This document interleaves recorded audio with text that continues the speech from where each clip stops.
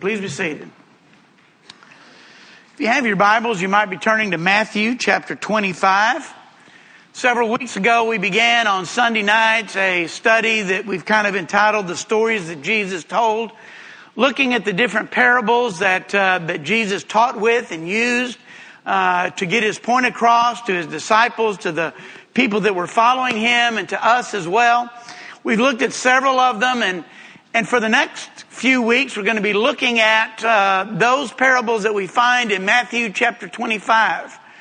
And those parables have to do with judgment, have to do with being prepared, having to do with the end of time. In chapter 24, Jesus talks about the fact that the hour that the Son of Man will come, the hour of his return is unknown, and we need to be prepared.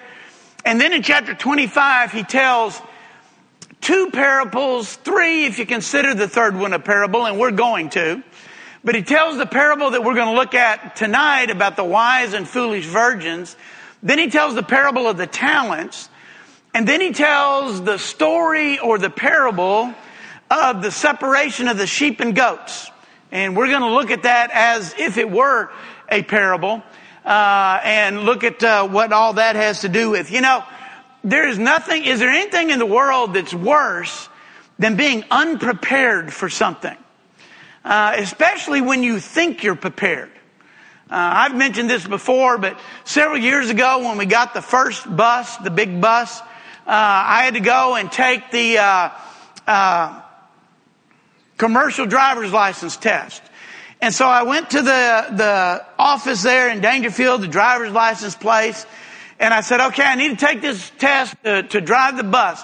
And she gave me these booklets and all this and said, well, you need to study these, and you need to study out of this one, you need to study this chapter, and this chapter. And then out of this one, you need to study this chapter and this chapter. And I'm like, okay, fine.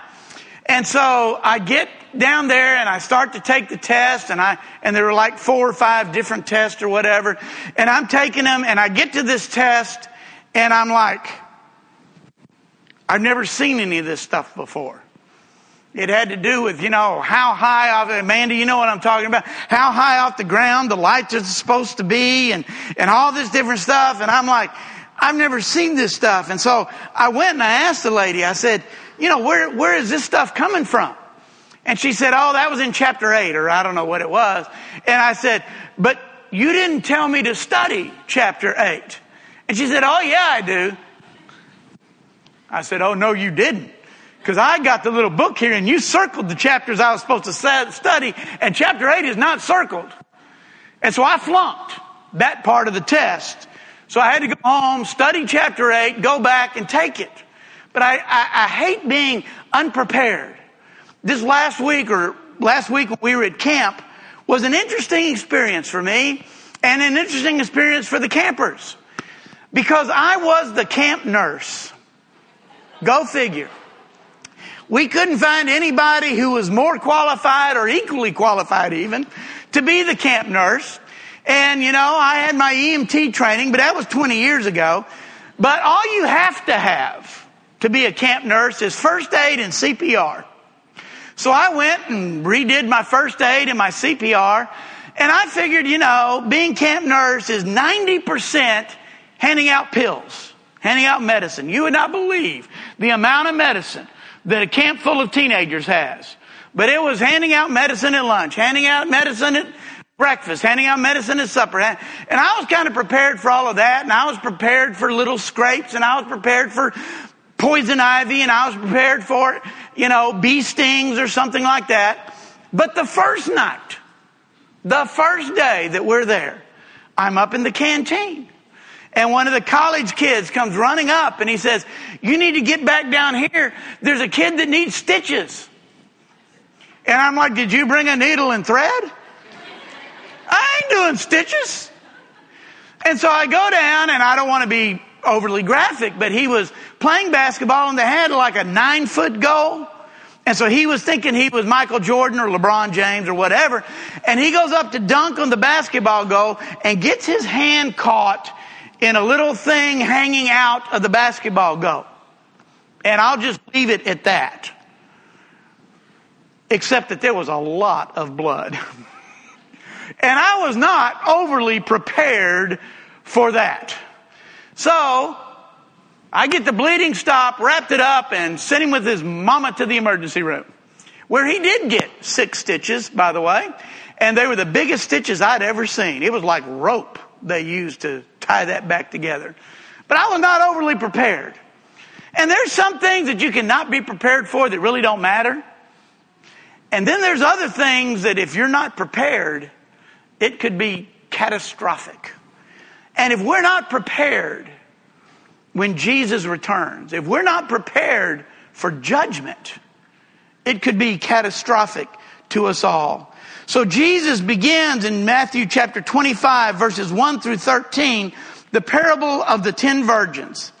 And it says, at that time, the kingdom of heaven will be like the 10 virgins who took their lamps and went out to meet the bridegroom. 5 of them were foolish, and 5 of them were wise. The foolish ones took their lamps, but did not take any oil with them. The wise, however, took oil in the jars along with their lamps. The bridegroom was a long time in coming, and they all became drowsy and fell asleep. At midnight, the cry rang out, "Here's the bridegroom, come out to meet him." Then all the virgins woke up and trimmed their lamps. The foolish one said to the wise, "Give us some of your oil. Our lamps are going out." "No," they replied, "there may not be enough for both us and you. Instead, go to those who sell oil and buy some for yourselves."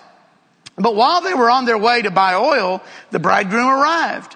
The virgins who were ready went in with him to the wedding banquet, and the door was shut. Later, the others came also and said, "Sir, sir," they said, "open the door for us." But he replied, "I tell you the truth, I don't know you. Therefore, keep watch, because you do not know the day or the hour." Now, one thing we have to remember as we look at these 3 parables here in Matthew chapter 25 is that they all have to do with those who had already been invited and already accepted the invitation. This is not a story. This is not a parable about those who have come to Jesus and those who refuse Jesus. That's not what these stories are about.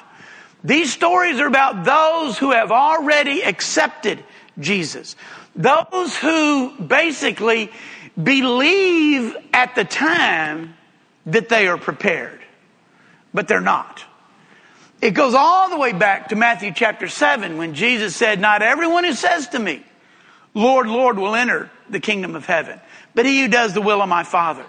So this is not a story about the saved and the unsaved per se. It's a story about those who claim to be Christians, those who have accepted the invitation and yet still aren't ready. Now that ought to scare us a little bit. That ought to make us step back and say to ourselves, well, I want to make sure that I'm ready. And so that's what these 3 stories are about.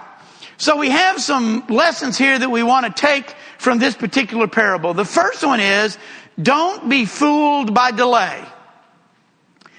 Now, as I was reading, doing background on this parable, I found out that times have changed. You may have noticed that. But times have changed from today and from the Jesus day. In Jesus' day, apparently what would happen is, on the day of the wedding, the bridegroom and maybe a small entourage would go to the bride's house and get her. Pick her up. And then the bride's family and the small entourage would then come back to the bridegroom, to the groom's house, to the groom's family's house. And that is where the wedding banquet would be. Now I got to tell you, Marty, are you with me? As the father of 2 daughters, I want to know what happened to that tradition. I want to know what happened to the tradition of the groom's family doing the wedding banquet. But somehow, somewhere, that all changed. Don't be laughing. I see you. But anyway, that's what was happening. And so the rest of the wedding party and the invited guests would be there at the groom's house waiting for the wedding party to show up. And so that's what was going on. And it says that the bridegroom was a long time in coming. One of the marks of the early church, especially early on, is that they had an immediate expectancy of Jesus' return. They expected it to happen, all of them expected it to happen within their lifetime. They expected it to happen any minute. Jesus was coming back.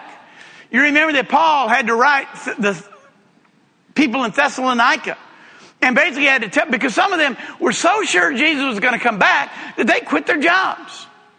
They were up on the rooftop just waiting for Jesus to come back. And Paul had to come along and say, whoa, no, you people need to get back to work. He's coming back, but we don't know when. And you need to go about your responsibilities and the business that you have. But you remember that as Jesus was ascending into heaven and the apostles were there gazing up into heaven, that an angel of the Lord, or an angel came and said, why are you looking up into the sky? Basically, I interpret that as, Jesus told you to do something, get on with it. Be doing it, because he is going to come back. I think because of the thousands of years that have passed, we have lost a sense of expectancy. We have lost that sense that Jesus could come back right now. We feel like, well, it's been 2,000 years. It could be another 2,000 years. And you know what? It could be another 2,000 years. I don't know. But it also could be tomorrow. It could be tonight. Paul addressed that same situation, Peter addressed that same situation in 2 Peter chapter 3, beginning in verse 8. He says, but not forget this one thing, dear friends, with the Lord, a day is like 1,000 years and 1,000 years is like a day.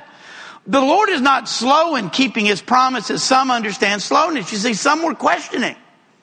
Well, you say he's coming back, but he hadn't come back. And this is only a couple decades after Jesus promised to return. He says, do not consider that the Lord is slow in keeping his promises. Some understand slowness.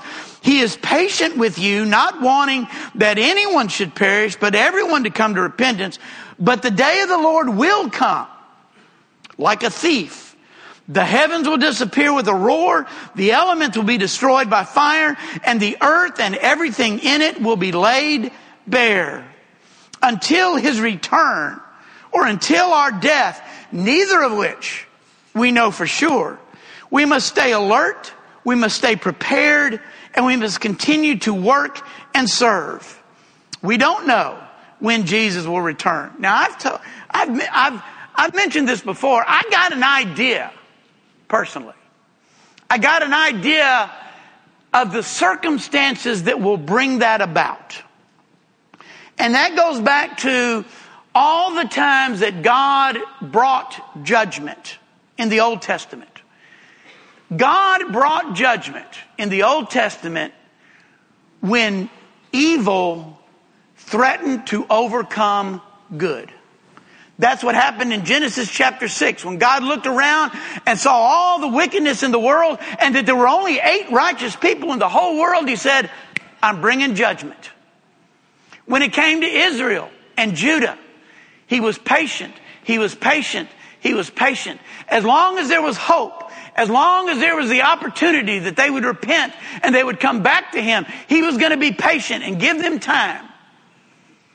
But when essentially all hope was lost, when it was evident that they were not going to repent, when it was obvious that they were not going to turn back to him, God brought judgment on Israel and Judah. My personal belief is that's when God will bring judgment on the world. When he has determined that evil is so rampant in the world that it threatens to overcome the good, God will say, I've been patient enough. It's time to bring judgment. Now, when is that? I don't know. But what this tells me is God still has hope for the world. He hasn't brought judgment yet. So there's still hope. And we still have the message. We still have the gospel message to take out to the world and to share with them what God has given to us. But the message is for us to be prepared. Secondly, some things can't be borrowed. At first,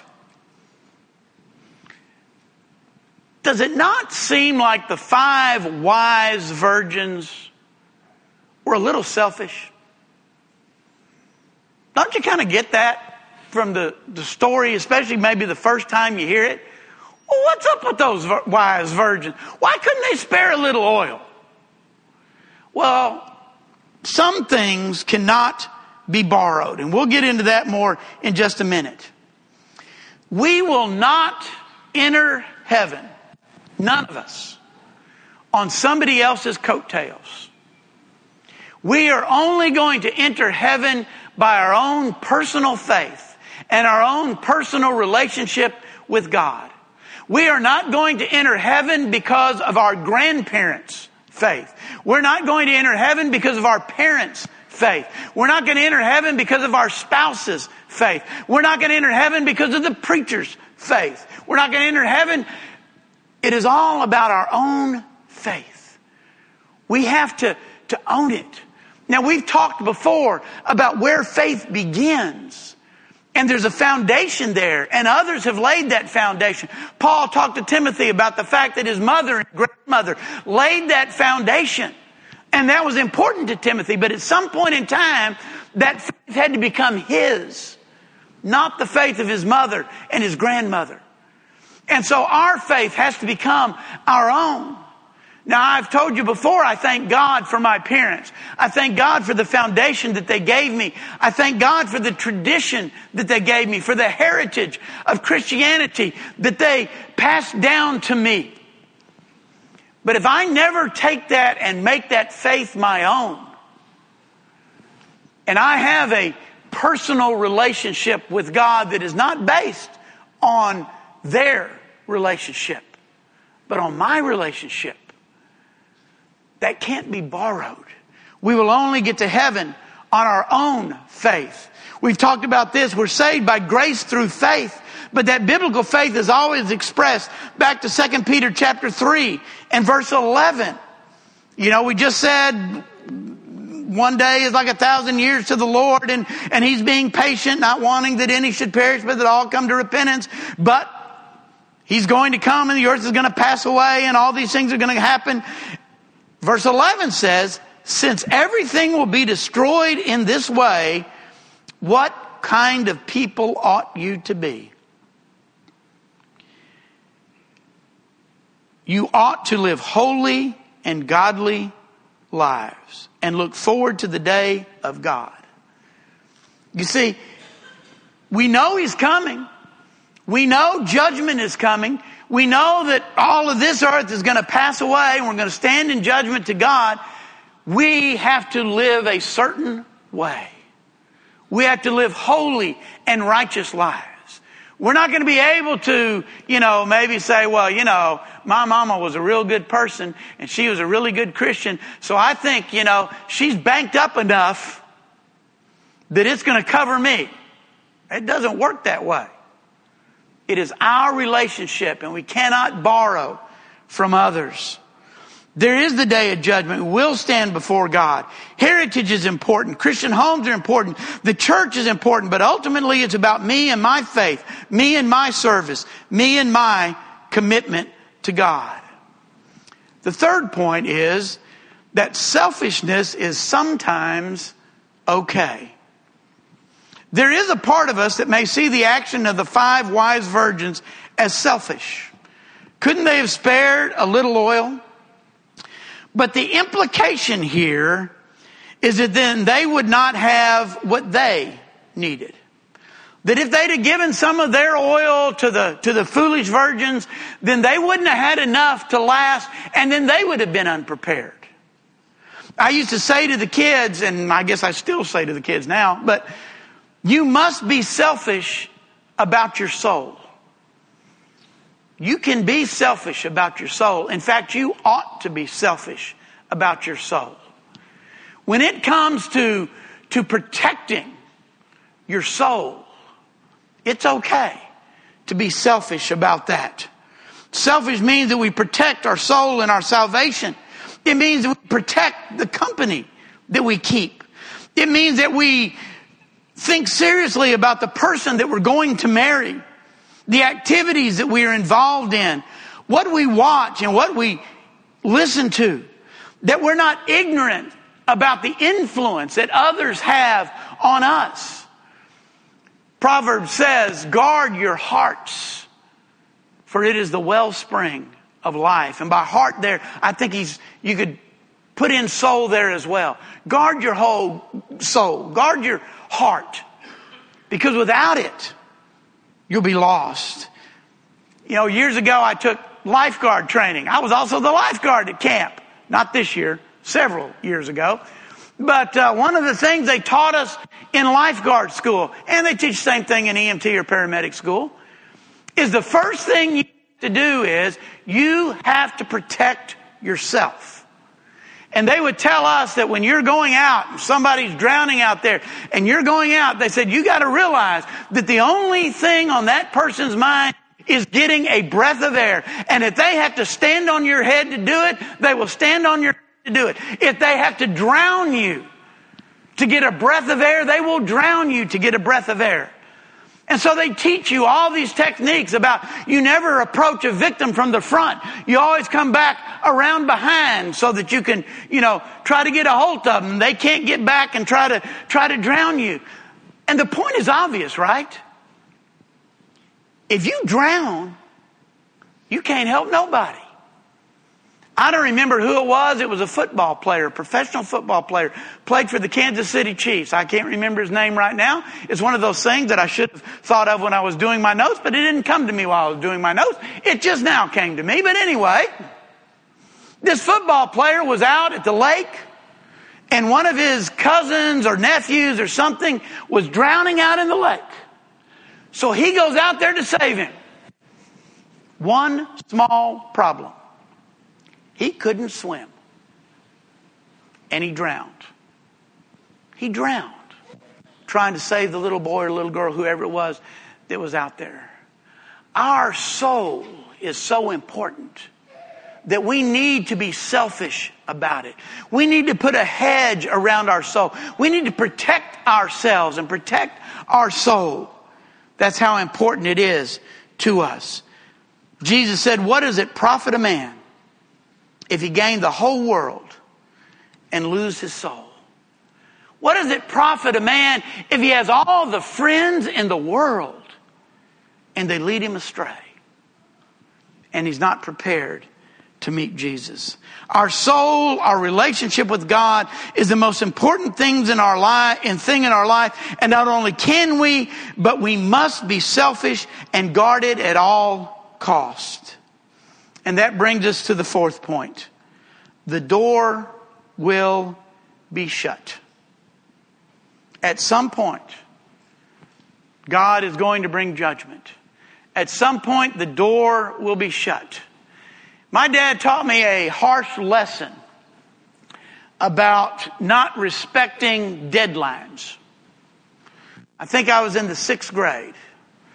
And it had gone, it was time to sign up for Little League. And I was on the fence. Do I want to play Little League? Do I don't want to play Little League? Do I want to play Little League? Do I don't want to play Little League? I wanted to play Little League because everybody else was playing Little League. I didn't want to play Little League because I stunk. And I would sit on the bench most of the time. But I finally, and the deadline passed for signing up. And I came in and I told my dad, I said, you know what? I've made a decision. I'm going to play Little League. And you know what he said? No, you're not. No, you're not.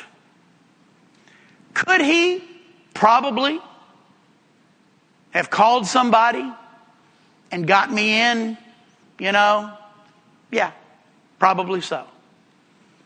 But he wanted to teach me a lesson. That there comes a time when it is too late. You remember I think one of the saddest verses in the Bible, although it's really a blessing verse, it's one of those that's a blessing and a curse. You remember Noah spends 120 years building the ark or whatever it is, and he's preaching to the people while he's building the ark. Can you imagine, being a preacher can be, not with y'all. I've heard of preachers. I've heard of preachers who get frustrated. Can you imagine preaching 120 years and not ever having a single response? Not a single response in 120 years. And God says, that's enough. Get on the ark. And it says that Noah and his family got on the ark, and God shut them in. Now, when you look at it like that, God shutting the door was a blessing. Because not very long from then, the rain started coming down and the water started coming up. And if the door had been open, Noah, his whole family, and all them animals that got in there would have drowned. But God shut them in. But the other reverse of that is, he shut them in, but he shut everybody else out. I've often wondered if, as the rain started to fall, and I think the water started bubbling up from under the earth as well, and all this rain, I wonder if there were knocks on the door. Yo, Noah, just kidding, let me in. But it was too late. The 5 virgins come and knock on the door, but it's too late. It's too late. There will come a time when it's too late. This is just one of those things that cropped into my head. You probably don't care about it, but it was just a little thing for me.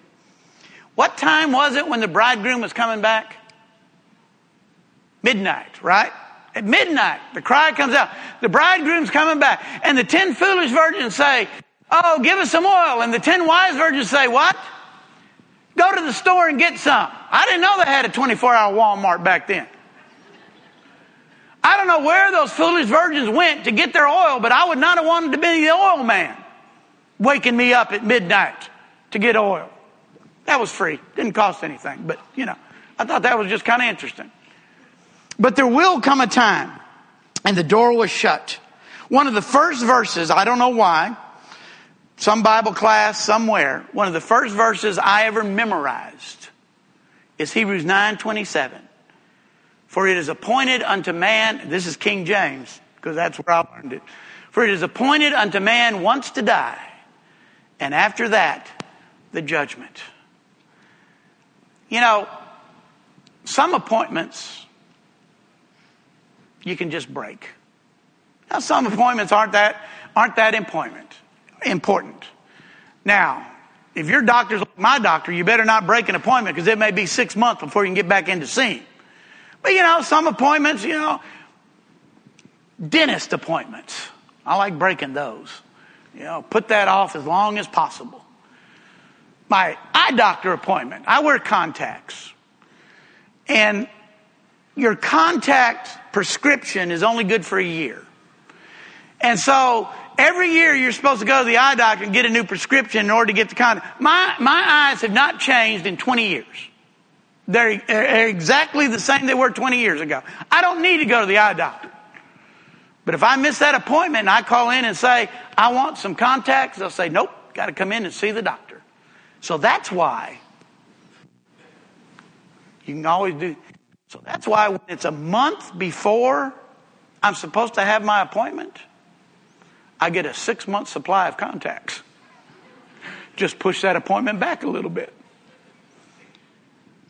But it's appointed unto man once to die, and we're not going to change that appointment. That is God's appointment for mankind. I've had doors slammed in my face before. I've gone to places and it was closed when I thought it would be open. Not a good feeling. But we certainly do not want God to close the door on us. It's a harsh lesson. These 3 parables The parable of the virgins, the parable of the talents, and the parable of the sheep and goats. It's a harsh lesson. But these are the last parables Jesus told. So don't you think they're important?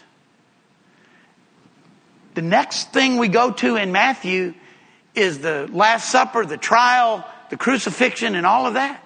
The last thing he tells the people is be prepared. And we want to be prepared. We'll not get in on borrowed faith. We'll not get in on borrowed righteousness. It's all about whether or not we are prepared. If you're here this evening, you're not prepared, or there's some way that we can help or encourage you, we invite you to come now as we stand and as we sing. We hope by listening to this lesson, you have found a better understanding of the Bible. And through that better understanding, find a closer relationship with God and His Son, Jesus Christ, our living Savior. If you have any questions or desire more information, please feel free to contact us here at the Dangerfield, Texas Church of Christ. You can find us at dfield.org. That's DFIELDCOC.org. Or you can email at dfieldcoc779@aol.com. Or you can call us at 903-645-2896. If you are local to the Dangerfield area, we would love an opportunity to meet you and encourage you in person at 818 West W.M. Watson Boulevard, Dangerfield, Texas, 75638. Our meeting times are Sunday mornings at 9:30 a.m. for Bible class and 10:30 a.m. for worship service, Sunday evening at 6 p.m. for worship service, and Wednesday evening at 6:30 p.m. for our midweek Bible class. Grace and peace be with you always.